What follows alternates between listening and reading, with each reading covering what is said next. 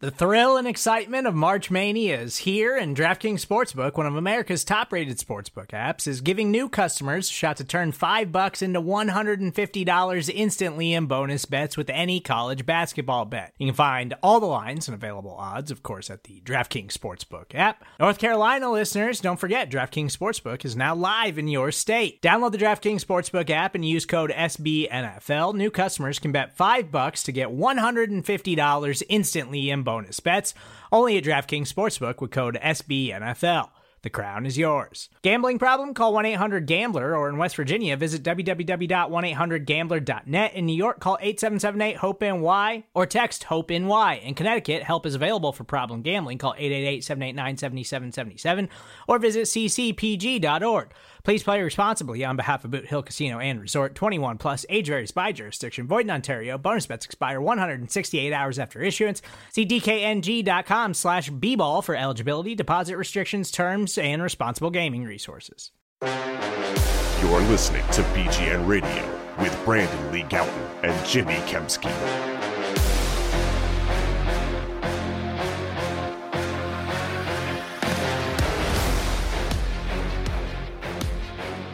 What's going on, everybody? This is BGN Radio, episode number 354. I'm Jimmy Kemsky from PhillyVoice.com. With me, as always, is Brandon Lee Gouton of BleedingGreenNation.com. Brought to you by Wrong Crowd Beer. Fine folks at Wrong Crowd Beer are in Westchester, PA. Go in, check them out, have some beers, delicious beers, have some food. Order online from them at wrongcrowdbeer.com or wherever you buy your beer. And if they don't have their beer, wherever you buy your beer, either just go somewhere else or tell them, yo, where's the Wrong Crowd Beer? And get them to get it in there. And I am personally enjoying the Oktoberfest that is out currently from Wrong Crowd Beer. Awesome. It actually is like it's delicious. Really good beer. Delicious beer. So yeah, check those guys out. We'll probably be doing something with them. We owe our guy Pete there a phone call about maybe doing like a meet and greet probably. I think at some point into a little deeper into the season here. So come on out and check us out there. Whenever we do that, we'll have updates on the podcast if that happens.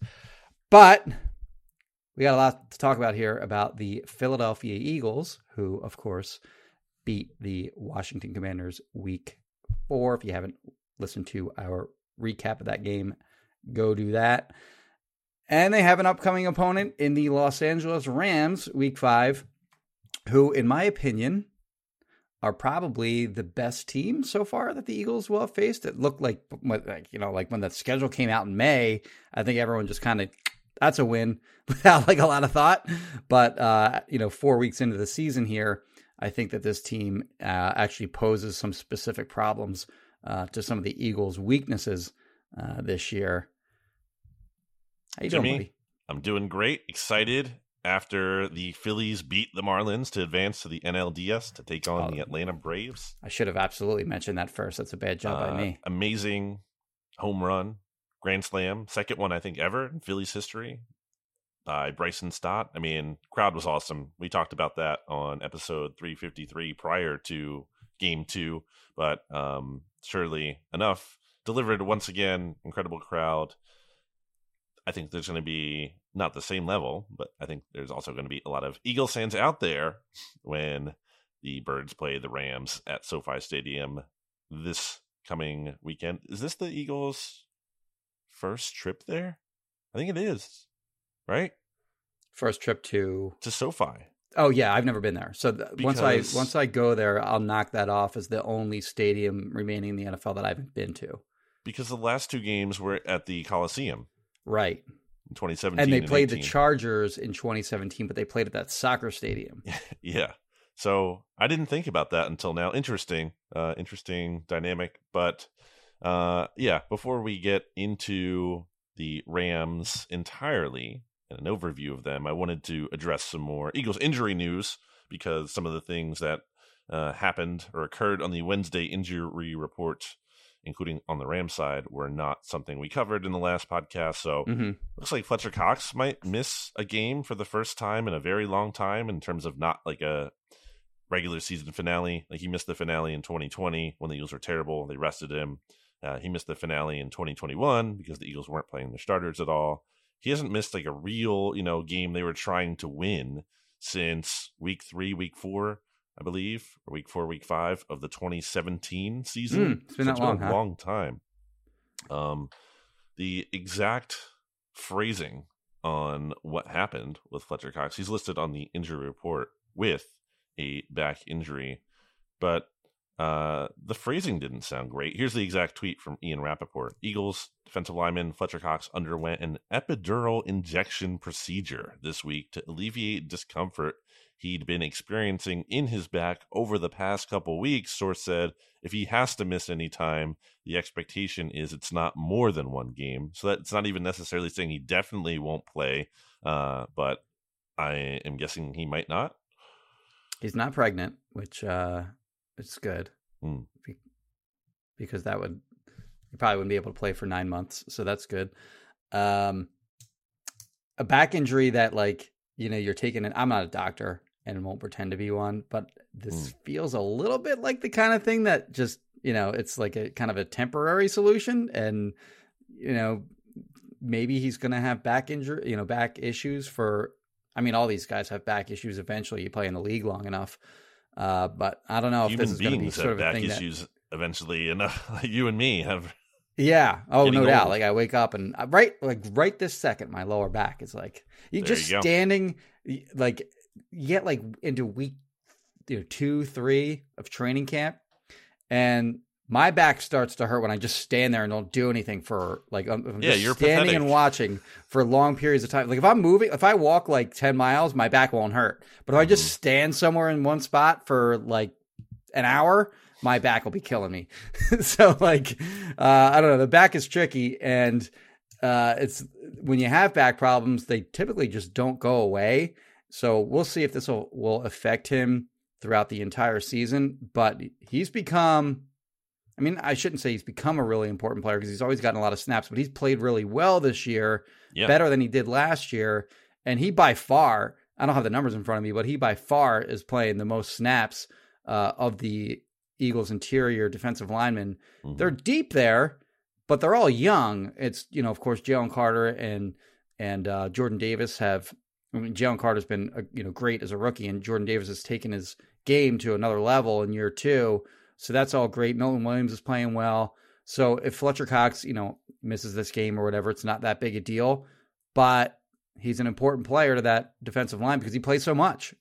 Yeah, and as I point out a lot, they like to go 6 deep there. Like they rotate 6 players at defensive tackle, and they've been doing that since late last season. In addition to Cox not practicing on Wednesday, Marlon Tuipulotu, who is the 5th defensive tackle in that 6-man pecking order, also didn't practice. So if he's out, you're without 2 of your top 5 guys there, and then you're basically left with just Jalen Carter, Jordan Davis, Milton Williams, Contavious Street, and I'm guessing the Eagles would activate Jomo to be your 5th guy, and you would go 5 deep in that position. Like you said, it's a lot of youth there. Contavious Street is the oldest player, only like 27 years old or so. So, that's certainly something to monitor as the week goes along here. We're recording this on Thursday morning at 11:22 a.m. And everything else I think we kind of covered already on the Eagles side. Everything. Yeah. The only thing we did not get to on is the Rams side because they released their injury report much later than we recorded. What stood out to you there? Because I thought there were some notable things in addition to the obvious. Matthew Stafford, he was full. He's going to play. I don't think that was ever in doubt. He suffered a hip contusion. He might be feeling some pain, but that was never going to prevent him from playing. That was always the expectation. Yeah. And then we covered the Cooper Kupp thing yesterday where Sean McVay said he's officially listed as limited, but he's probably going to play. I wanted to get your take on the offensive line happenings. Yeah. So Alaric Jackson is their starting left tackle. He went out of the game. They played against the Bengals, which I think was week 2? Week 3. Week 3. And then when he went out, I guess the Rams kind of handle in-game substitutions similarly to the way the Eagles like to typically, where they'll just substitute a guy in directly for that player as opposed to moving a guy already on the line somewhere else to that spot and then having someone fill in at that other spot. But here's what I mean by that. So Joe Noteboom is their starting right guard. He has also played some left tackle for the Rams. So one of their options was to move Noteboom to left tackle and then insert in someone else at right guard, which would normally be Kevin Dotson. Okay, so what they chose to do instead in that game was they inserted in Zach Thomas, who got wrecked by the Bengals pass rush. So that didn't go well. Week 4 comes around, Alaric Jackson still out. Instead of starting Zach Thomas in that game, Noteboom started at left tackle, and Kevin Dotson started at right guard, and they were both fine. Heading into this matchup, Alaric Jackson, so far, did not practice on Wednesday. Neither did Joe Noteboom, who missed practice with a groin injury. So both of those guys didn't practice on Wednesday. It'll be interesting to see how their statuses develop over the course of this week. But if both of those guys can't play, then you're looking at Zach Thomas at left tackle probably, and then, Kevin Dotson at right guard. And I think like the rest of their line is also just not that good as it is. Like Alaric Jackson isn't even a good left tackle. So even if he plays, that's like kind of a matchup in the favor of the Eagles. They have a left guard in Steve Avila, who's a rookie. I actually liked him coming out. He went way high. He went 37th overall. I didn't think he was that good, but they liked him enough to take him that high. Coleman Shelton is sort of just a guy at center. And then their right tackle has been there forever. He started, 130 or so games for the Rams over his career. He's been there like 10 years. It's, Rob Havenstein, solid, unspectacular player. So their line isn't that good, and they have injury issues, not unlike a lot of the other opponents that the Eagles have faced so far this year. And I think for the most part, they've taken advantage. I don't think we can blame the pass rush for, a lot of the, big passing games that some of these teams have had against the Eagles. I think it's been more on the back end, but this is going to be another matchup advantage in the Eagles' favor, I think. Should be. That's the injury. I mean, that's pretty much, I think, the biggest thing to watch from the Rams injury report. They also have a linebacker, I noticed, who is actually Roseboom. Yeah, really weird how they've Noteboom and Roseboom. Roseboom. And Roseboom actually ranks tied. He's only started one game officially. He's kind of like a rotational player for them, or has been. But he is second on the team in tackles, so that's kind of worth monitoring if he goes or not. And then Kyron Williams, who's been really good, their top running back. He did not practice, but he is expected to play. That seemed to be more precautionary. Regarding the Rams offensive line, which is not good, I'm looking here at the time to throw from Stafford, and sure enough, he is 13th quickest time to throw this year. So, he is a quarterback who can get it out. He's not getting out super, super fast, but he is up there. He certainly does not hold on to it forever, as opposed to, Sam Howell, like the Eagles faced last week, who is down at 2.92 seconds. He ranks 26. So that's something to keep in mind. I wanted to get to an overview of the Rams. Weird team, I feel like.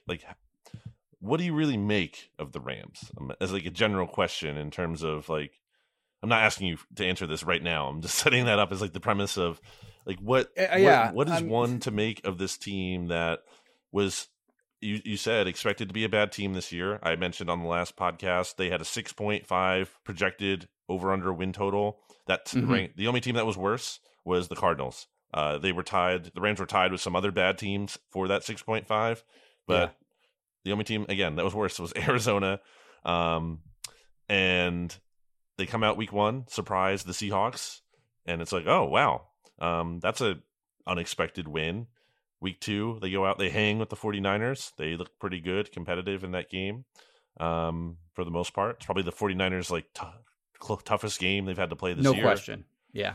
And then they go out week 3. They lose to the Bengals, who have looked awful, like outside of winning that game. And then they go out, and it looks like, okay, they're about to have a blowout win over the Colts. Nope, they let the Colts back into the game. It goes to overtime. They finish the deal. But it's kind of like it's a weird team to know what to make of them exactly. In some of their rankings, they're 13th in point differential. They're plus 13. That's 15 points lower than the Eagles, who are plus 28.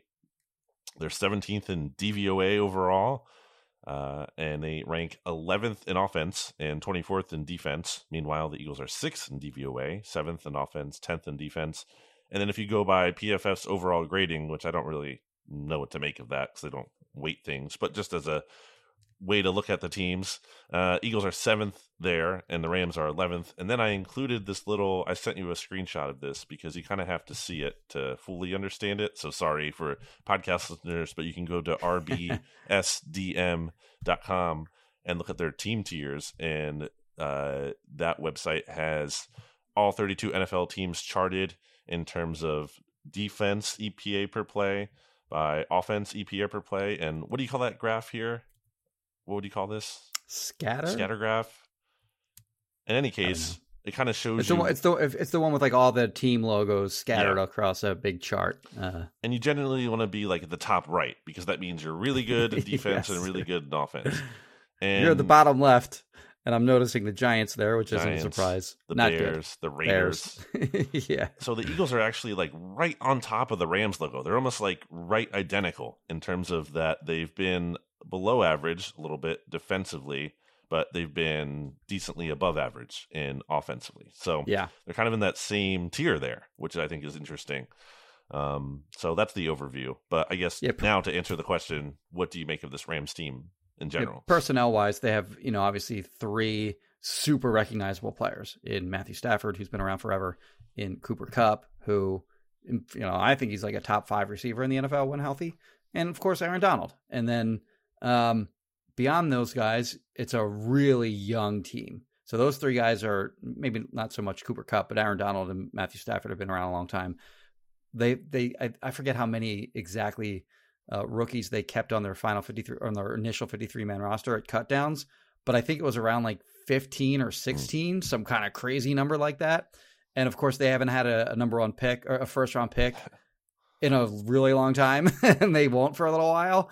I think since the last first round pick that they actually made was Jared Goff in 2016, the same year the Eagles took Carson Wentz. So of course, one of the none of the rookies that they have on this team were a first round pick. I think one of them was a 2. I think a couple of them were 3, and then the rest of these guys are all day 3 picks or undrafted free agents that made this team. So it's a kind of a fun young team to root for if you're a Rams fan.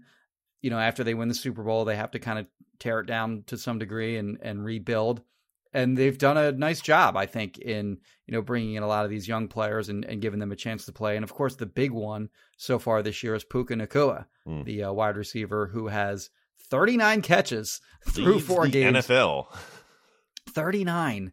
That's crazy. It's like it's basically 10 a game. I think it's 501 receiving yards, only has 1 touchdown. It was actually the game winner in overtime in this last game against the Colts. But yeah, he's been really good for them in the early part of the season. Then you have Cooper Kupp added to the mix. And I think the biggest concern for the Eagles heading into this game, which was the same as the last game, is that they don't have a slot corner. They just don't have one. And we'll see if, I guess they do sort of now that they signed Bradley Roby. We'll see if he can get acclimated enough physically and mentally to play this week, in the Eagles defense. James Bradbury, of course, has been playing in the slot, which I think he's been fine. But when you do that, you have the big downgrade, as we talked in the last episode, from him to Josh Jobe on the outside. And in Puka Nacua and in Cooper Kupp, those guys really work the middle of the field well. And it's going to be a big challenge. And they do a lot. So, of course, also with any kind of offense, under sort of that Kyle Shanahan coaching tree, we're talking about the 49ers here, the Dolphins, the Rams. They do a ton of pre-snap motion stuff. There was one play, as I was watching like Puka Nacua highlights, and there's one play they ran where he comes in motion from the left side, runs through the C gap of the offensive line at the snap, and then comes all the way back across the other side of the field again, and he's wide open for a catch. So they're doing creative stuff with pre-snap motion and stuff like that. And that's sort of the, the mantra of, not mantra, but the big, one of the big things with those offenses is that they try to make everything look the same. So any kind of, pre-snap motion with a run look is going to look the exact same as any kind of similar like pre-snap motions in the passing game. So that makes their play action, more effective. And that's sort of what these offenses try to master. And it poses problems for opposing defenses. Obviously, those three offenses that I mentioned, the 49ers, the Dolphins, and the Rams, have all been very good so far this year. Maybe the Rams a little less so because they don't have as much talent as the Dolphins and 49ers. But I think two things. They're hard to defend, but I also kind of feel like this game is a nice game to have on film and also sort of like kind of have a testing ground for when you play the 49ers later in the season, because these two offenses are very similar. All right, well, let's take a break here and then get into more of the matchups here on BGN Radio. But first, a word from our sponsors. Jimmy, we will be... Oh, excuse me. Back after this.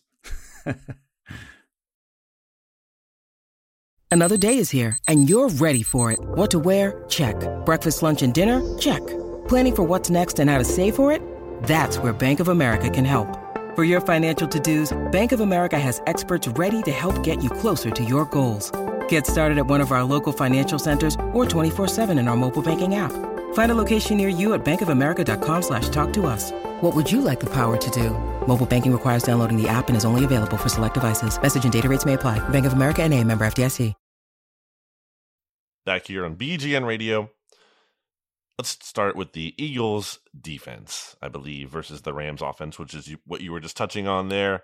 That's really, I think, the big question mark in this game. Eagles are coming off of a shaky showing against the Washington Commanders and Sam Howell, Terry McLaurin.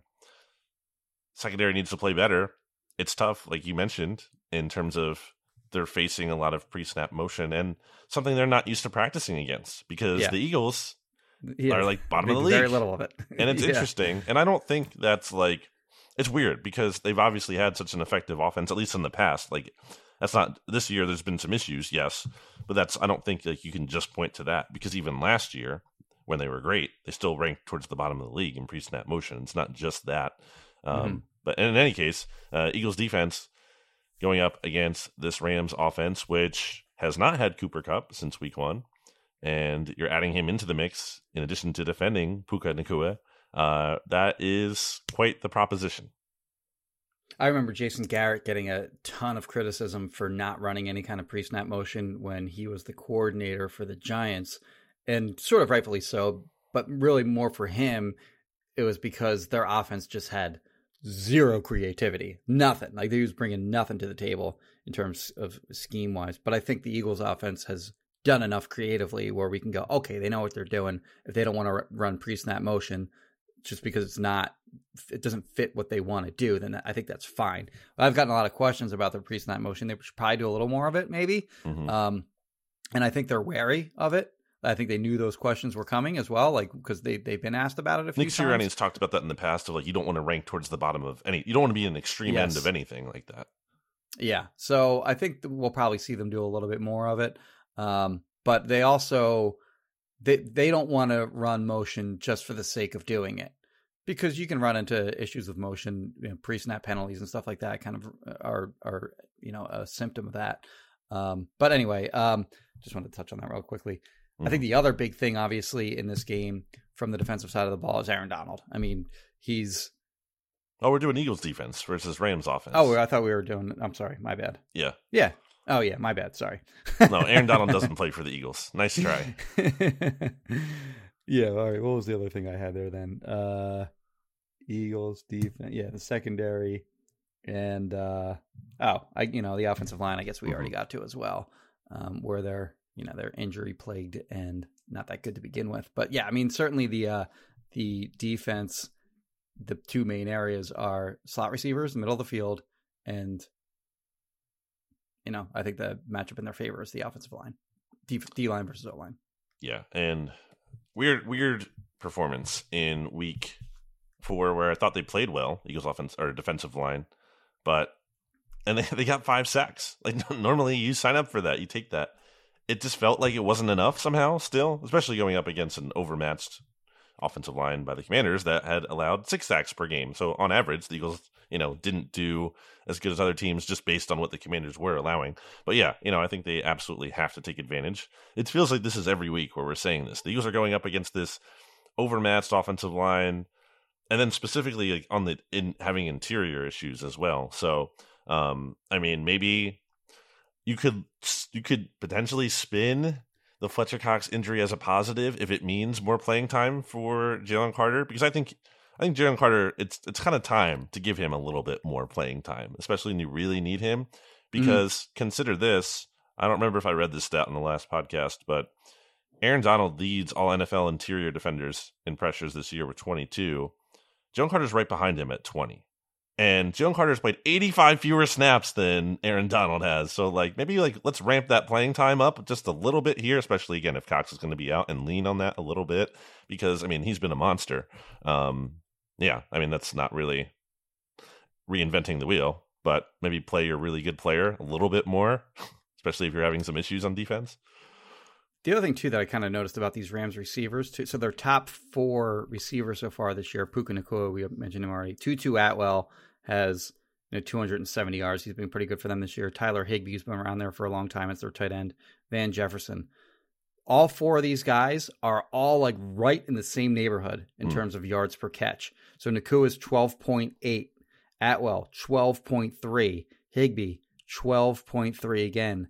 And then Van Jefferson's at 13.5 on a lower number of catches. So they don't really have a guy that's a field stretcher.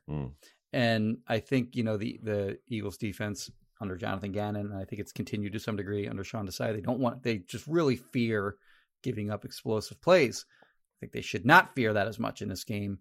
Probably play a little more aggressive. Don't play as much off coverage against this group. Make them earn the stuff underneath and in the intermediate areas of the field. Don't worry so much about the deeper stuff because they're not really that well equipped to, hit deep shots down the field. Obviously Stafford can throw it, but he's also hurting. He can, yeah, but their receivers aren't really well equipped to make those plays 40, 50 yards down the field. Well, he's also hurting, and I know he's tough, but it's also I'm sure this isn't a week where he's especially going to be wanting to take a lot of hits and, adding on to that. And I think that's something that the Eagles certainly should be trying to do. So, yes, I would agree that maybe dare them to beat you deep a little bit more than usual. Do not just be content letting them drive down the field. Speaking of driving down the field, their running game hasn't been super efficient this year in terms of the running backs. You have Kyron Williams, who I mentioned earlier. He has 64 attempts, only for 245 yards, so that's 3.8 a pop. His longest run this year has only been 20 yards. The Rams' longest run as a whole has only been 22 yards. That was by Atwell, who you mentioned earlier, who they get involved, I guess, a little bit sometimes in the running game, only twice this year. So it should be, in theory, based on how the Eagles have been able to stop the running game so far, a game where they can do that and try to make the Rams take those shots down the field. The quarterback obviously isn't a threat to run at all anymore either. Yes. Stafford has 10 attempts this year for 4.9 a pop. His longest run is 9 yards. Yeah. Anything else, Jimmy, on the offense? No, I think more or less covers that side of the ball. Well, before we get to the Eagles offense versus the Rams defense, let's hear quickly about Righteous Felon Craft Jerky. Go to righteousfelon.com. Use discount code BGN15 for 15% off your order. It is the same meat snacks that your NLDS Philadelphia Phillies have had with them in the dugout. It's been seen at times. It's the same meat snack that your Philadelphia Eagles, who are undefeated, have at the NovaCare Complex fueling station right outside the Eagles locker room and weight room. So if it's good enough for your favorite athletes, it has to be good enough for you too. That's the thing. You could, I feel like a multi-purpose kind of snack, Righteous Felon Craft Jerky. You could just be sitting on your couch, enjoying it, watching a game, or you could use it to fuel up on protein if you're a workout person. So covers a lot of bases. RighteousFelon.com, based in Westchester, Pennsylvania, just like Wrong Crowd Beer Company. So we love the local synergy going on. RighteousFelon.com, discount code BGN15 for 15% off your order. Check it out today. Also, Same discount code BGN15 works at wildrangerpet.com for 15% off high quality, putting the emphasis there, high quality dog treats. So you love your pet, you love your dog, you want to get him or her really good treats, not just, cheap stuff you can get though you don't even know what's in it. You can get them real ingredients basically at wildrangerpet.com. So check that out as well. Okay, Jimmy, Eagles offense versus the Rams defense. What do you expect? Spoiler, I mentioned Aaron Donald before. Obviously, you have to worry about where he is at all times. They do move him up and down the line, and oftentimes they will try to identify who the weak link is along the Eagles offensive line, and they have Aaron Donald attack that guy. So it's not going to be Elaine Johnson. It's not going to be Jason Kelsey. It's not going to be Landon Dickerson. Maybe they'll have him go against Jordan Mailata a little bit. I think Mailata has struggled at times this year, but the obvious target here will be Sua Opeta, who is filling in for Cam Jurgens. And I think it probably would have been Jurgens anyway. Like they would have had Aaron Donald, try to get, one-on-ones against Jurgens in this game, even if he hadn't gotten hurt. So it probably doesn't change much in terms of any kind of look ahead that the Rams did in previous weeks, looking ahead to this game. So yeah, I mean, he's got 2.5 sacks this year, only at 5 last year in an injury plagued year in 11 games in 2022. So I don't think he's the same player he was when he was in like his mid to late 20s. Mm-hmm. I mean, he had 20.5 sacks one year, which is insane for an interior defensive lineman. Some of like the highlights that he has are just ridiculous. Like just the one that really stands out in my mind, he's basically just picked up Ezekiel Elliott and threw him in one of their games against the Cowboys. He's just insanely quick, insanely strong. And like anytime you hear like, so they have like that, the offensive line summit, which Lane Johnson is a big part of. Mm-hmm. They They all talk about like, how do we block Aaron Donald at that thing? Sure. So like they all try to figure out ways to block that guy specifically. I know that's some of one of the things that comes out of that meeting every year, but he's obviously, the best defensive player in the NFL over the last decade. I don't think he's that at this point. Like currently, I think there are better defensive players in the NFL, but certainly a big threat. And yeah, you got to account for him wherever he is because he's the name. Like if you look at the rest of that defense, it's a lot of like no name guys. Some of them can play, but none of them are going to command the kind of attention that he does week in and week out. And it's going to be no different this week with the Eagles. I would say most people could not name a single starter on the Rams defense outside of Aaron Donald. You think so, huh? Okay. Who do you think people are guessing? Yeah, I mean, they don't really have any. I guess probably Fuller is the next closest big name. But yeah, I don't know. I don't know that anyone would. I don't know that anyone would. You're right. You're probably right. I don't know that anyone would be able to name one other guy. In 4 you know what games, my favorite name on their defense is? What? Yeast. Okay, you're a big Yeast guy. It's just a funny last name. Okay. Russ Yeast is his name. If you just move the Y from the first, like if you remove that, you could also be Rusty East if you just, you move that over. It was all together. Okay. There you go. 4 games against the Eagles, Aaron Donald has played in. How many sacks do you think he has in those 4 games? He has 0. Oh, but okay. This was an Eagles Media House discussion. Zach Berman had some trivia. Shout out to Zach Berman for being the one really pointing that out. Oh, I'll ask you the other questions that he had in the Media House. I know the answers. If it's the offensive lineman, who is the other? So Aaron Donald has 0 sacks against 2 teams in the NFL. Oh, I'm looking at him here. The Eagles, of course. Who's the other? I'm looking. I know the answer to this because it's actually, if you look, so I have his page open, his career splits on Pro Football Reference. Okay. And the other team with 0 sacks is right above him. It's the New York Jets. But he's only played against them twice. Who was the last guy who played right guard against the last Eagles right guard? It's Nate. I think Brandon Brooks started that game. Or no, did he not? Anyway, it was Nate Herbig. Yeah. and then David Molk was the center. So that's crazy. Aaron Donald has somehow gone up against He's had David good Molk. matchups. So beyond 0 sacks, because sacks can be, especially, it's not always the most telling stat if Aaron Donald is like wrecking the offensive line and someone else is getting a cleanup sack. But if you look at the other numbers from those games, how many tackles for loss do you think he has in those 4 games? I don't remember him ever really being a force in any of the Eagles games. So probably a low number. I'm going to say, 1. All right. Sorry, jumped the gun. And then how many quarterback hits do you think he has? It's more than 0. I'll tell you that. 2. 6. So 6. Oh, okay. It's not a big number though for Aaron Donald and for 4 games. 4 games, yeah. So that's interesting. That's not nothing. Like, especially because who was the offensive line coach for all of those games? It was Jeff Stoutland. He clearly has some kind of ability to, I'm not going to say shut Aaron Donald down entirely, because I think that's hard to, he has kind of to this point, relatively speaking, but I'm not saying you can realistically just always, it's not like, okay, you have Jeff Stoutland, set it and forget it. Aaron Donald is neutralized. No, but I think you can say they're going to have a good plan going up against him, and a plan that has worked in the past. And now, obviously, Aaron Donald has seen that plan to some extent, so he can adjust, and, the Rams can adjust to that at some level. But it does seem like they have, it's not like, well, they don't have a prayer of stopping him, and he's an Eagles killer, and he's going to destroy him, and he's going to wreck the entire game.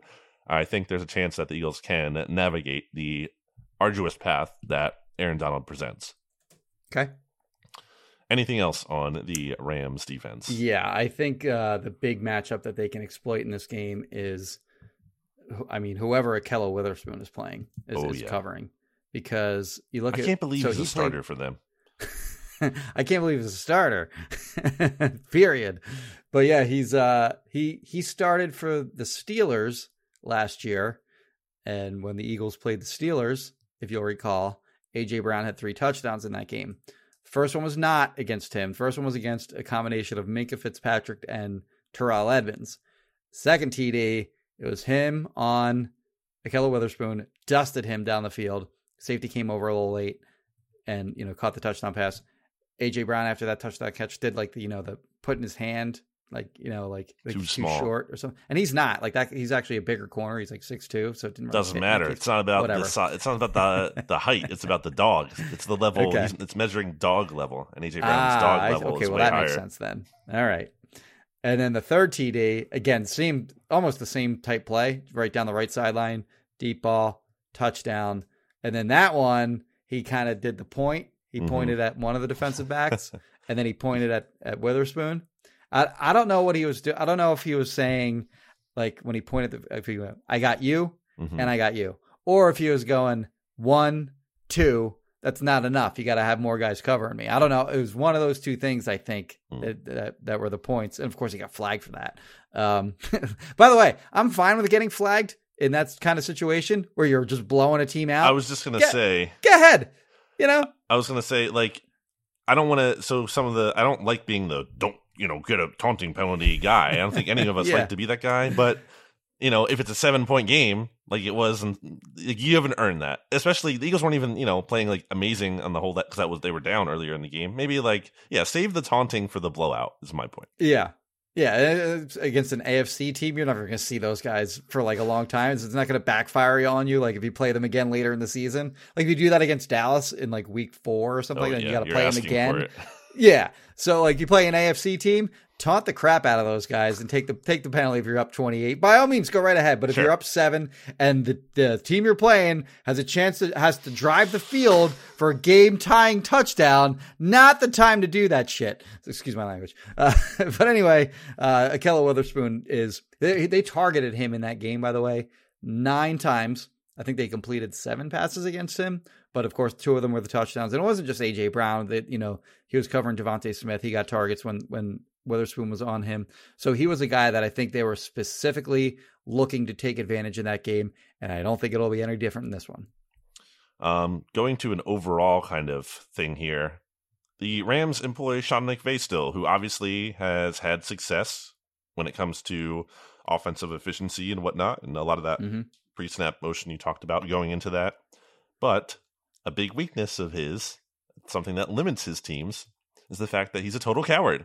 and we'll settle for field goals when they should go for the touchdown, and we'll punt the ball. So that is something that could potentially come up and be something that is working in the Eagles' favor, as long as they're not being dumb themselves and running with Kenny Gainwell on 3rd and 11, for example, and being aggressive and going for it. And there was there was a punt situation in the Commanders game too that I think kind of got under discussed. Was it like 4th and 6? They should have probably went for it there. They ended up punting it, I think they kicked the field goal. Remember that at one point in the game? It was like who had the 4th and 6? The Eagles did. Oh, at what point in the game? I think it might have been the second quarter, but I think it was. You know when it was. I believe it was right after they got stopped on. I think the push. Oh yeah, right. So they were close to midfield. Yeah, right. You're right. Yeah, I would have still gone for it there. So and also if you looked at like Ben Baldwin's 4th down bot, or the New York Times the 4th down thing, it was like a very strong recommend go for it in that situation analytically, and they didn't. So point being, I would hope that they are aggressive and give themselves. I would hope that Nick Sirianni gives his team a chance and tries to give his team more of an edge in this one than Sean McVay does. And I think that is where there is a coaching matchup potentially if the Eagles can take advantage of it. I think it's fair to point out there have been some questionable things again with the game management and aggressiveness and strategy this year. Bo Wolf and Zach Berman, who we mentioned earlier, were having a good conversation about that on PHLY earlier this week. And I noticed Zach had said he turned around on believing if that was a good decision or not. He originally thought it was okay to go for the touchdown at the end of the game, but then he was like not. And I was listening to that this morning, and I'm like, yeah, not trying to take it out on Zach personally, but I'm just like the more you think about it, like the Eagles score that touchdown, Washington does go for 2 there. Ron Rivera isn't a coward. They lose the game. Like imagine how different like everyone would be feeling about that team and like everything right now. Yeah. So yeah. Anyway, would like to AJ see Brown is a GOAT, and not in a good way from that game because of the even though he had 175 yards and 2 touchdowns. Yeah. Yeah. So that's the difference sometimes, and I think the Eagles need to be sharper is what I would say, and need to exploit the fact that they have a coach on the other side who is not going to be aggressive and should take advantage of that. I have one other thing offensively and then one other general thing. So real quick, first of all, Dallas Goedert has been a beast as a blocker. He's not had a breakout game yet as a receiver. This is a potential one for that. Colts receivers last week had, I think it was 6 catches for over 100 and a couple of touchdowns. So Ernest Jones is the other starting lineup next to Roseboom,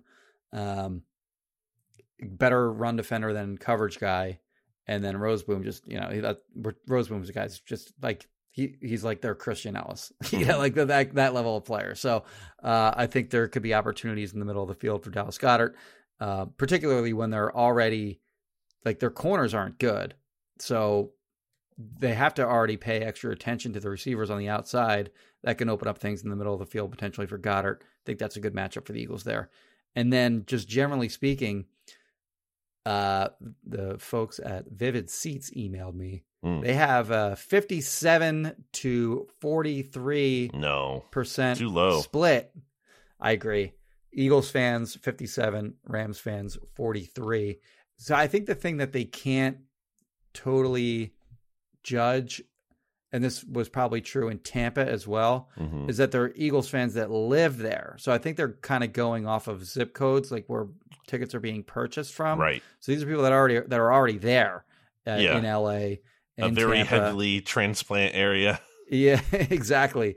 Whereas zip codes in Philadelphia, I don't know. And again, I don't know if this is exactly how they track that, but I agree. It's probably too low, but I think it is very clear that there will be more Eagles fans in that stadium than there are Rams fans. And that's something that the Rams are used to. Other teams, like when the 49ers play there are always way more 49ers fans than Rams fans there. So, that'll be the case this Sunday as well. And there's also the element of like the people who are going to take the time to travel. Obviously, there's some people who do live there, but the Eagles fans, a lot of them who are going to take the time to travel and are really passionate about this are going to be, especially they're invested throaty in the game. Yeah, they're rowdy. Yeah. Whereas, Rams fans go into that, or these casual LA people who are just like, oh, there's a Rams game on. I guess I'll go and hang out. And I just don't think in general, obviously the have that same appetite for football specifically in that city. Basketball, a different thing. Baseball, potentially different thing, but football clearly just not the same level of juice. On Goddard, I wanted to get to him a little bit. That's funny. People say on God. I just did on Goddard, not on purpose, but they have to figure it out. Like, how have they not been able to get him more involved? When you look at his numbers this year, and you look at his numbers through his first 4 games in each of his seasons, dating back to his rookie year in 2018. So he has 19 targets. That's his tied for his second highest amount of targets through 4 games in his 6 seasons. But his 13 receptions, like the only seasons he had lower were the first 2 years, 10 and 5. And then his yardage total is his lowest since 2019. He only had 43 to start 2019. He has not gotten in the end zone, which is his lowest start.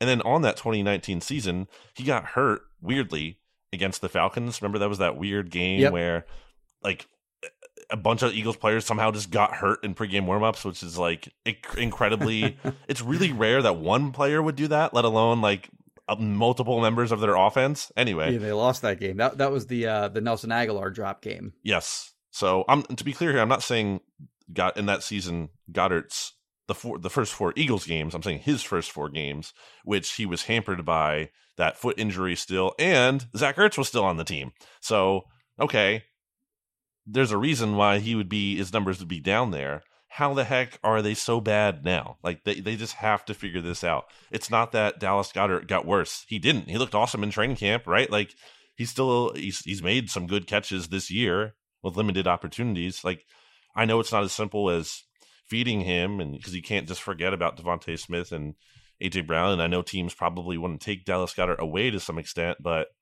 it's just he's too good. He's simply too good for his production to be that low. It's crazy. So he led the league from 2021 to 2022, those 2 seasons, in yards per target, which is insane for a tight end to lead in that kind of statistic. 10.6 yards per target. The number 2 guy on that list was kind of a weird one too. Kendrick Bourne from the Patriots, 10.5. But then like the next 8 guys on that list are like everyone that you would expect. So there's like Tyler Lockett, Justin Jefferson, T. Higgins, Cooper Kupp, Jamar Chase, George Pickens, Deebo Samuel, AJ Brown. Mm-hmm. So like there was only 2 guys that are over 10 yards per catch. It's Goddard and Kendrick Bourne. And then everyone else is below 10 on that list. So like, yeah. And this year I think he's 4 point something yards per target, 4.6. I want to say off the top of my head, but it's not big. He's not been, and I'm with you. I don't think it's on him. Right. I think it's he didn't get worse like randomly all of a sudden. He's 28? He was phenomenal throughout training camp. Like I thought this was his best camp of his career. Yeah. Kind of unstoppable in some ways. And for whatever reason, they just haven't found him. There have been a few plays where he's been wide open. Yes. And either Hurts didn't see him or the play wasn't designed to go that way. But I think there were some opportunities with him wide open down the field that they haven't been able to either see or connect on for whatever reason, or else those numbers would be much higher. But again, this is a game where I think that he can capitalize. Might be a good idea to do what they did against the Bucks, like with AJ, and they got him first two Eagles passing plays, right? Like maybe just do that. Like let's just force the ball to Goddard early on, kind of get him going, maybe get him in a rhythm. I would like to see. Not that he needs that like AJ Brown does from a mental perspective, but I do think it's good for like a confidence kind of thing. Agree. And just, I think kind of making, not that Jalen Hurts is unaware that Dallas Goedert exists, but like, hey, this guy's here too. Maybe let's get him involved. Maybe, drop one of those tight end screens that have worked for them in the past as well. Just get him the ball is the point. Anyway, okay. Let's take another break here, Jimmy, but not before we hear about Kristen Roach of Roach Realtors. Her phone number is 856-906-9295. Call or text her if you are looking to buy or sell your home. In fact, you just walked up the lawn here and into the house. So yeah, she's waiting for you. She's sitting there, has her phone, is looking at it. Mm-hmm. Again, don't let her down. 856-906-9295. Even if you're not looking to buy or sell your home, just do it. Just do it. Yeah, send her a message. Sell your house and buy a new one just on a whim, and do it through Kristen Roach of Roach Realtors. I feel like I think like she wouldn't want you to say that. I think she would have a problem. Yeah, these ads that I'm running on the Kristen Roach side anyway have not necessarily been approved by Kristen Roach. Like the political ads, like where they have to get the person to say it. This message has been approved. Right. Yeah, I don't think her they've all voice been approved is by noticeably absent from these. Yeah. Okay, well, we'll take a break here, and we will be back after this. When you need mealtime inspiration, it's worth shopping Kroger, where you'll find over 30,000 mouth-watering choices that excite your inner foodie. And no matter what tasty choice you make, you'll enjoy our everyday low prices, plus extra ways to save, like digital coupons worth over $600 each week. You can also save up to $1 off per gallon at the pump with fuel points. More savings and more inspiring flavors make shopping Kroger worth it every time. Kroger, fresh for everyone. Fuel restrictions apply. Back here on BGN Radio, where it's time for our weekly DraftKings same game parlay promotion that you will be able to see on the DraftKings Sportsbook app. Did not hit last week because the Dallas Goedert loser anytime touchdown didn't hit, and also the spread didn't hit, which I think is not my fault. I feel like that's on the Eagles. I mean, I feel like the Eagles should have covered. I feel like they had every reason to cover. Yeah, I was mad at that one too, because I think they played well enough to cover. Yes, but again, and we went through like all the laundry list of like things, the oddball things that happened in that game, right? Where it's like 4 points here, 3 points there, and that kind of thing. But yeah, I thought that the result of that game should have been a double-digit win for the Eagles. Well, and not giving yourself a chance on 3rd and 11 again, and just when you could have gone up by multiple possessions. Like anyway, so blame the Eagles, not me. This week, I do not have our same game parlay cooked up already because the DraftKings has not put up all of the props yet. So we'll have that for you on the Bleeding Green Nation Twitter account. You'll be able to see that on game day. So follow at Bleeding Green on Twitter. Yes, I still call it Twitter. It is Twitter to me. It'll always be Twitter to me. So monitor that. I will mention that, we're doing this every week. Right on the DraftKings homepage, you'll be able to see it. So I'm probably gonna do like Eagles money line, and then maybe an anytime touchdown scorer. Then we'll figure out something else as well. Each week, DraftKings has new offers and great ways to make your Sunday more fun. Gambling problem? Call 1-800-GAMBLER or visit www.1800gambler.net. In New York, call 888-778-HOPE-NY or text HOPE-NY. In Connecticut, help is available for problem gambling. Call 888-789-7777 or visit ccp.org. Please play responsibly on behalf of Boot Hill Casino and Resort, Kansas. Licensee partner, Golden Nugget Lake, Charles, Louisiana. 21 plus, age varies by jurisdiction. Void in Ontario. See sportsbook.com, DraftKings.com/football terms for eligibility terms and responsible gaming resources. And yes, I have to read it. Sorry. Okay. We love our friends at DraftKings, though. I actually, been placing some bets against the Phillies because I am essentially, in my mind, paying for some Phillies wins. Okay. I am reversed. I'm doing the emotional hedging. Okay. I will be doing that too with some of the picks in terms of the Cowboys. I will be betting on the Cowboys this week. And if they win, then I win some money. And if they don't win, then they lost. And I'm happy with that. Okay. But let's get to our weekly picks against the spread. I went 1-3 last week. Not great. You went 2-2. Oh, did I? I thought I was not good this week or last week. I mean, not that 2-2 is good, but I thought it was going to be worse. It was not, because you hit on. We both hit. Wait, actually, no. I'm right. I'm wrong about that, aren't I? No, you were right, because you did Bucks +3, and you did Seahawks +1. I can't believe we talked about this. I can't believe the Seahawks were getting a point at this stage last week. That was the easiest pick of the year. Yeah, it's like, what is going on?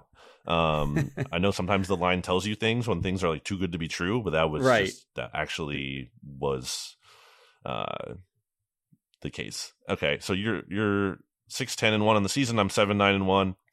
against the spread, so we need to do better. Straight up, we're both 4-0 picking the Eagles. Let's get to this week's picks. We have 5 of them to get through. Let's roll through these. Saints at Patriots. I'm going to take the Patriots -1. Saints, neither of these teams are that great, but I don't really like the Saints quarterback situation right now with either an injured Derek Carr or just a not good Jameis Winston. I know the Patriots are coming off a bad loss. I think they'll be playing better off of that, and I think the Patriots at home is a little bit different than Patriots on the road. I do think they have, not that I want to give Boston fans credit, but I think it's just tougher to. I think I will give them. I'll allow them that they should be able to beat a Saints team at home, and it's basically a pick 'em. Yeah, I mean, it was actually Bill Belichick's worst loss of his career, and I kind of feel like I don't have anything to back this up, but it feels like whenever they have a bad loss, they regroup quickly. But again, I don't know how much that matters in like the Tom Brady era, because it's a totally different world in New England now that he's gone. So, yeah, I mean, but I do trust Bill Belichick for the same reason that you do in a game like this, where they're playing a bad quarterback. He feasts on bad quarterbacks. His defenses feast on bad quarterbacks. But this is kind of a funny matchup because they're both teams that had a great quarterback for a very long time, and they had a lot of success with those quarterbacks. And then as soon as those quarterbacks are gone, not that good anymore. In fact, they both have losing records since Drew Brees and Tom Brady have moved on to retirement / the Buccaneers / retirement. So yeah, I hate picking these games every week, by the way, the Saints games, because that team just is weird because they have a good defense in theory, but they don't always play well. And then I don't know, they have so many crap opponents on their schedule. That's being another one where they're just very hard to pick. And I don't care enough about that team. We care about them for the purpose of this podcast because the Eagles are on their second round pick. Right. But I'm with you. I'll take the Patriots. What am I laying here? A point? 1 point, single point. Yeah. So you're right. It's more or less like a pick 'em. It's a pick 'em outside of the home team. I'll take the Patriots. Derek Carr is just flat out. Derek Carr was bad last year, by the way. And then he comes to the Saints. He's been bad so far this year and hurt. But even before he got hurt, he's bad. And Jameis Winston, it's fine. Like, do you have a NFL GSIS up during games? NFL Jesus. NFL Jesus. Do you have that up during games? No. Like during Eagles games. So I'll pay attention to that during Eagles games. It's basically it's a site that updates games like boom as they happen. And I happened to check in on the Saints game at one point. And it said, entering the game for New Orleans, Jay Winston. And then the next sentence is, Jay Winston intercepted. Yeah, what a shocker. There's there's Jameis people out there, and I just don't get it. Yeah, I agree. But yeah, anyway, whether it's Carr, Winston, whoever, don't like their chances against the Patriots. Defense is good. They just got wrecked. Across the board effort wrecked by the Cowboys week 4. That was a bad pick by us, by the way. We were both pretty confident on that one last week.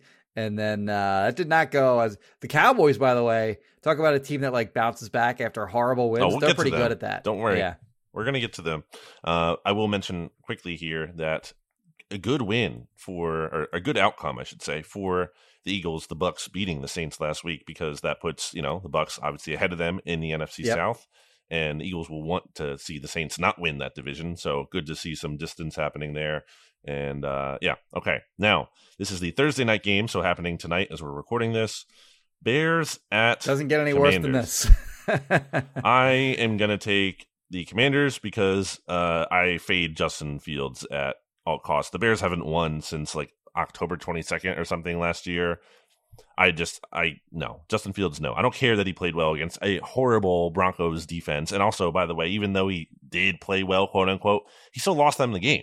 He had key turnovers.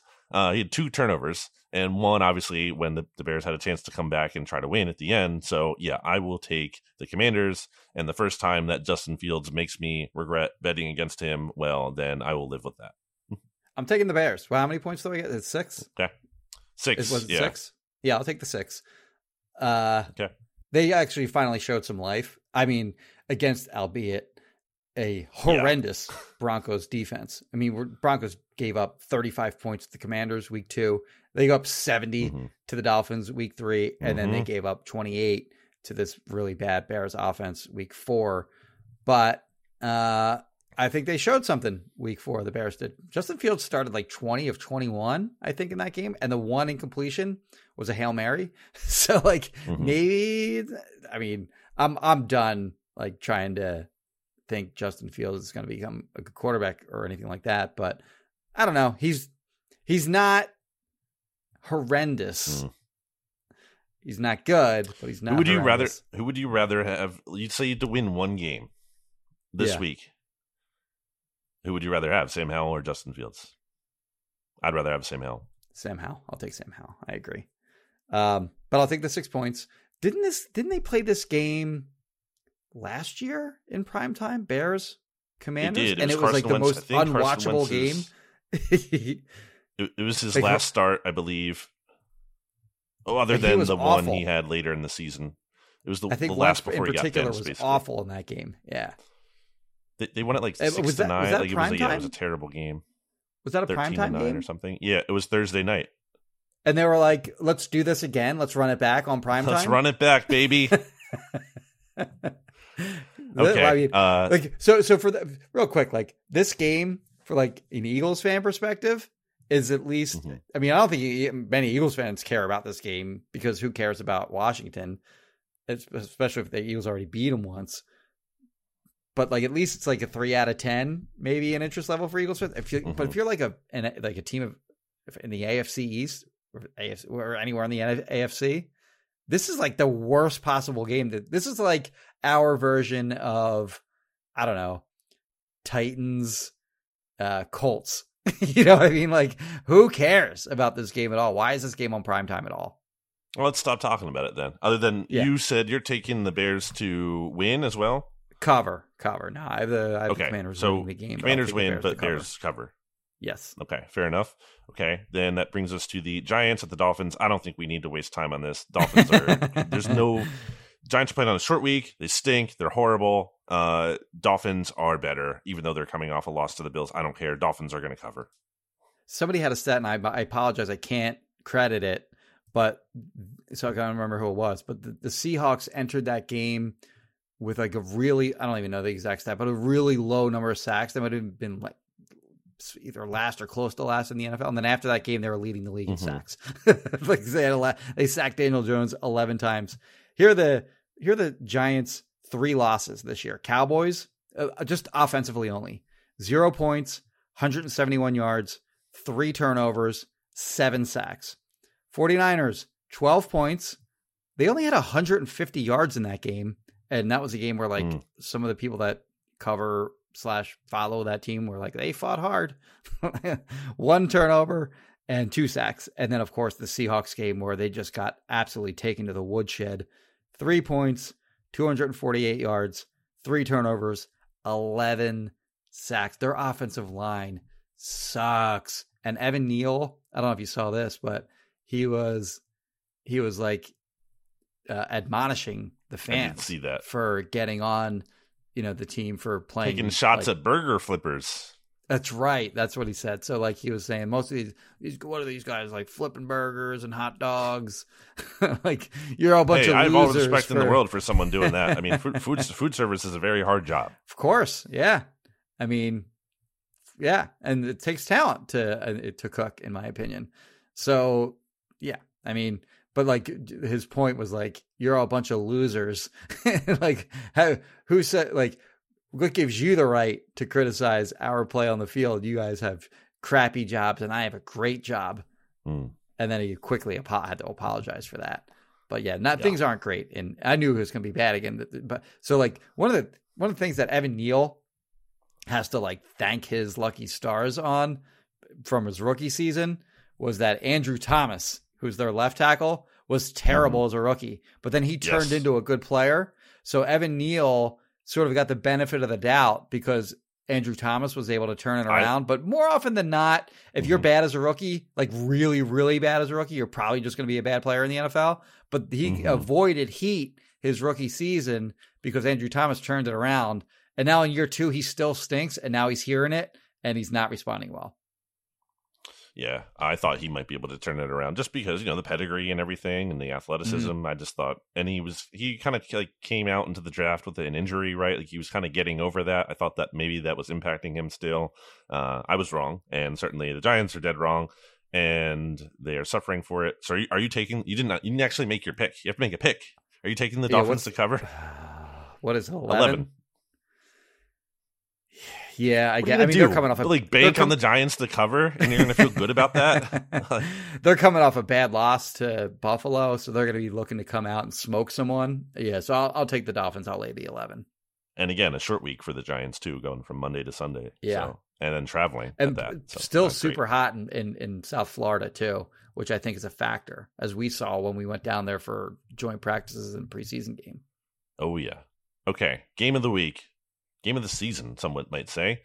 Cowboys at 49ers. I want to be reverse jinx guy in terms of the pick and take the Cowboys. I did say I'm going to bet on the Cowboys money line because of my the way I set it up as a win-win for me. Either the Cowboys losing or I make money. But for the sake of these picks we do here, I am going to say the 49ers, who look like the best team in the NFL. I have number 1 in my power rankings. I'm sure a lot of other people do.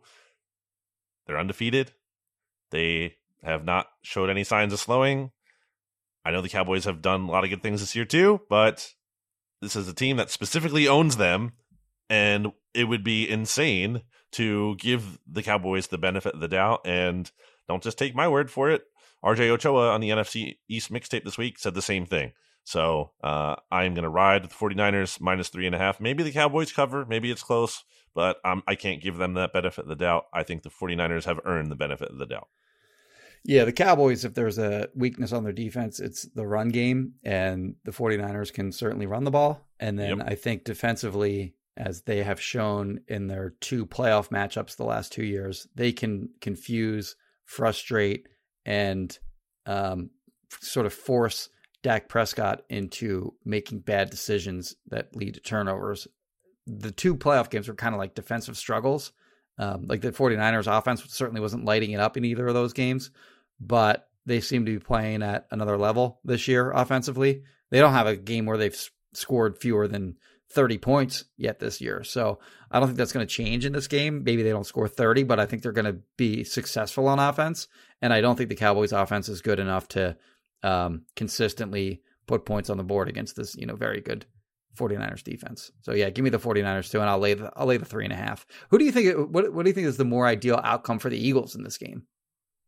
I mean, the Cowboys losing. You have to focus on the division first. You can't get ahead of yourself and be like, we care about the 1 seed at this point. I mean, again, hasn't been a repeat winner in the division since 2004. Maybe just focus on winning the division before you get too carried away. That's how I think about it. That's interesting. See, I kind of look at it the other way. I don't think you're necessarily wrong. I think there's an argument for either side, but the chances it's a win-win for Eagles fans other than you don't want to tie. If you're an Eagles fan, I think you have to root against the Cowboys. And I think if the 49ers end up losing, then you're like, okay, that's not the worst outcome. Yeah, well, I agree with that too. But I kind of feel like the team that earns the 1 seed, really has a huge advantage over everyone else because there's only one. There's only one first round bye these days. So you get that 1 seed, such a huge advantage. And I think the 49ers are a much bigger threat to the Eagles on that front than the Cowboys are. I can also see your side where, worry about the division first. If you beat the Rams and then the Cowboys, you have a 2-game division on the rest of the NFC East.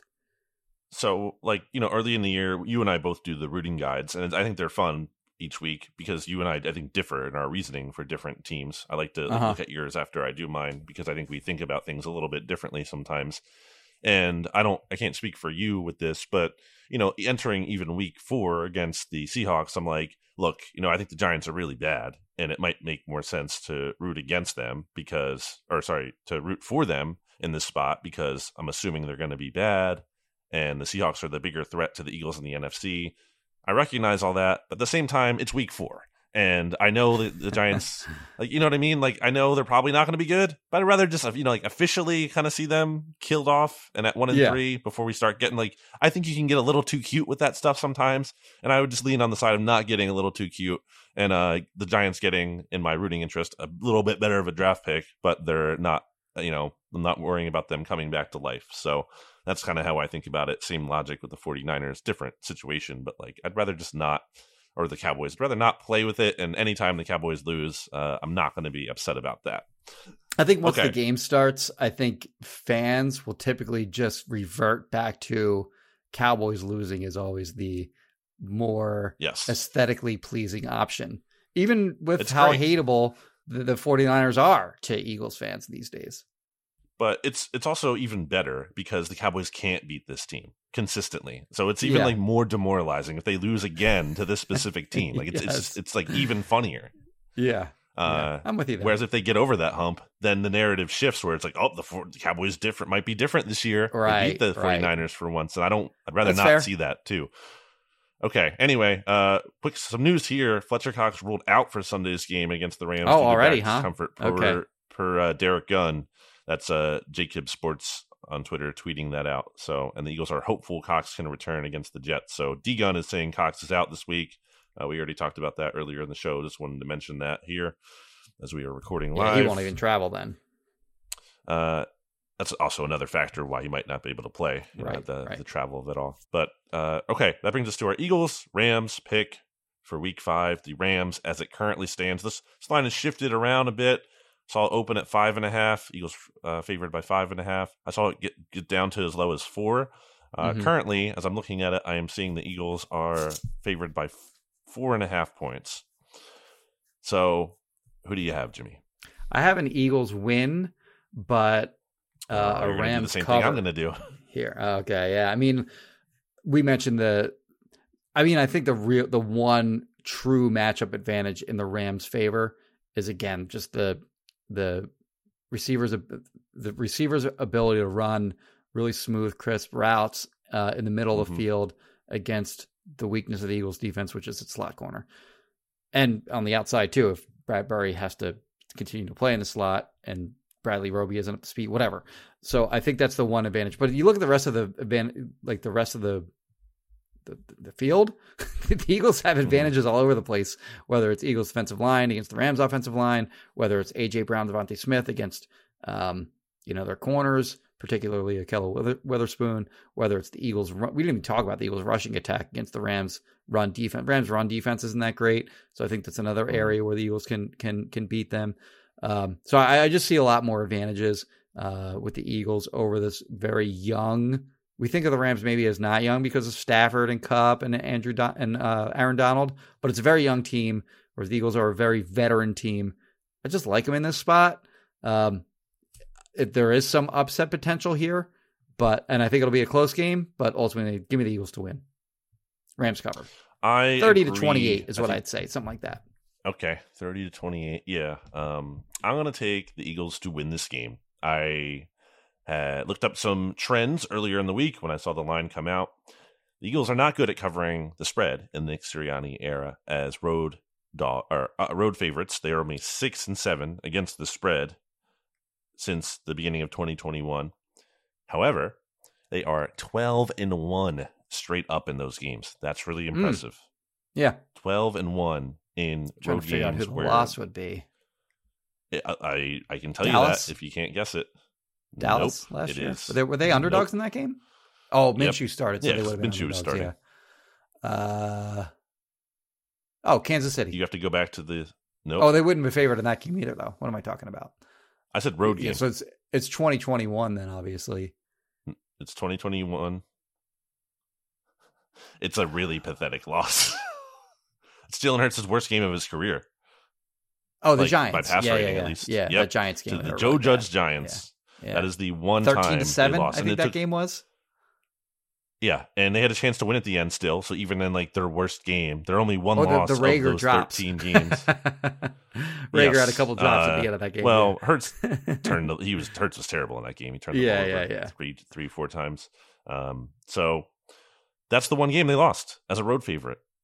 a game they still had a chance to win at the end, even though they played awful. So I think I'm going to lean with that. I'm going to say that for as much as I think the Rams are kind of a plucky, interesting team, and the Eagles have had their issues, I think that there's going to be a lot of Eagles fans out there, at SoFi Stadium.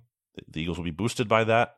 The Eagles are getting a little bit healthier in secondary with Justin Evans returning. I think that's a nice thing to have him over instead of Terrell Edmonds. Not that Evans is amazing, but I think he's better than Edmonds is. And I think we could see more of Jalen Carter, which I think is a good thing with Fletcher Cox seemingly being out for this game. Offensively, I think the Eagles are maybe starting to figure some things out with their passing attack, as we saw Jalen Hurts have his best passing game in Week 4. So I can't say I feel incredibly amazing about this. Obviously, I'm taking the Rams to cover the 4.5. I'll say it's a 27-24 game. Eagles win. Okay. They don't cover. And I will lastly note here that Eagles over Rams is Aaron Schatz, previously from Football Outsiders, now from FTN Fantasy. Eagles over Rams is his second most confident spread pick and his third most confident straight up pick for this week. He kind of ranks all the games in terms of his confidence level, and he's 45-18 straight up this year, so that's not bad. So take it for what it's worth. But the Football Outsiders data kind of guy is saying that he feels good about the Eagles this week. So there you go. Okay. Any final thoughts, Jimmy? I have to wrap up. Yeah. Quick thing. Well, first of all, I know you wanted to give congratulations to somebody. Did I? Yeah, for the Gannon take. Oh, yeah. Our everyone's favorite aggregator, Dove, whatever you want to say his name is. Definitely a real person. He put out a graphic that was like, Eagles defense really missing Jonathan Gannon because it was, highly ranked at this time last year. And I was going to link to this tweet that Sheil had from back in, I think it was August 30th. But people beat me to the punch on that. Good job by them, including Benjamin Solak. That was like the number one take that Sheil doesn't want to hear this year, that the Eagles defense is worse and they missed Jonathan Gannon. And that's the biggest reason why. As if there wasn't a ton of personnel turnover and natural regression from year to year. And the context of defense is never sticky year to year anyway, for the most part, the Cowboys being an exception to that, and maybe the 49ers too. So yeah, congrats to Doe for being the look at this from afar and totally play into that trap of thinking that Jonathan Gannon is the biggest reason the Eagles are not as good this year.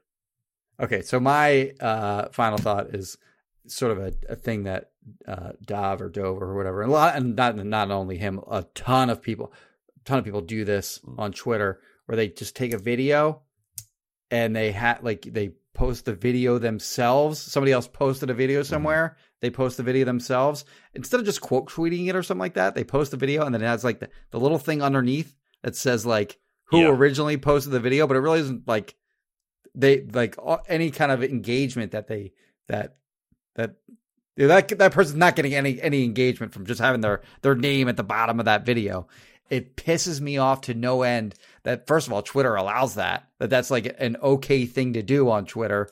And that I think you should need permission from the person to post their video on your own account and take all the engagement from it. So Dov is a big offender of that. There was a guy that put out a video of the Phillies of Stott's Grand Slam, but without the commentary. It's just it's almost as if you're awesome in the stadium kind of. It's awesome. And everyone is just posting this video like it's their own video that they put out. And it just pisses me off to no end that that's allowed. I hate it, so I complain about it all the time, not on the podcast or in writing or anything like that, just in my personal life and around the other beat writers and stuff. I hate it with a passion that that's allowed.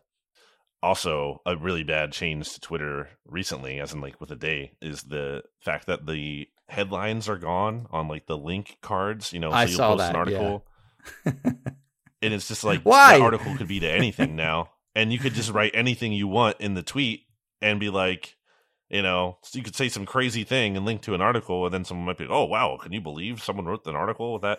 Yeah, it's so dumb. It's just in an age of misinformation, because a lot of people say we live in the information age. I say we live in the misinformation age. For sure. I think that's not helping matters by doing that. So great. The person who runs Twitter is doing a lot of dumb things. What's new?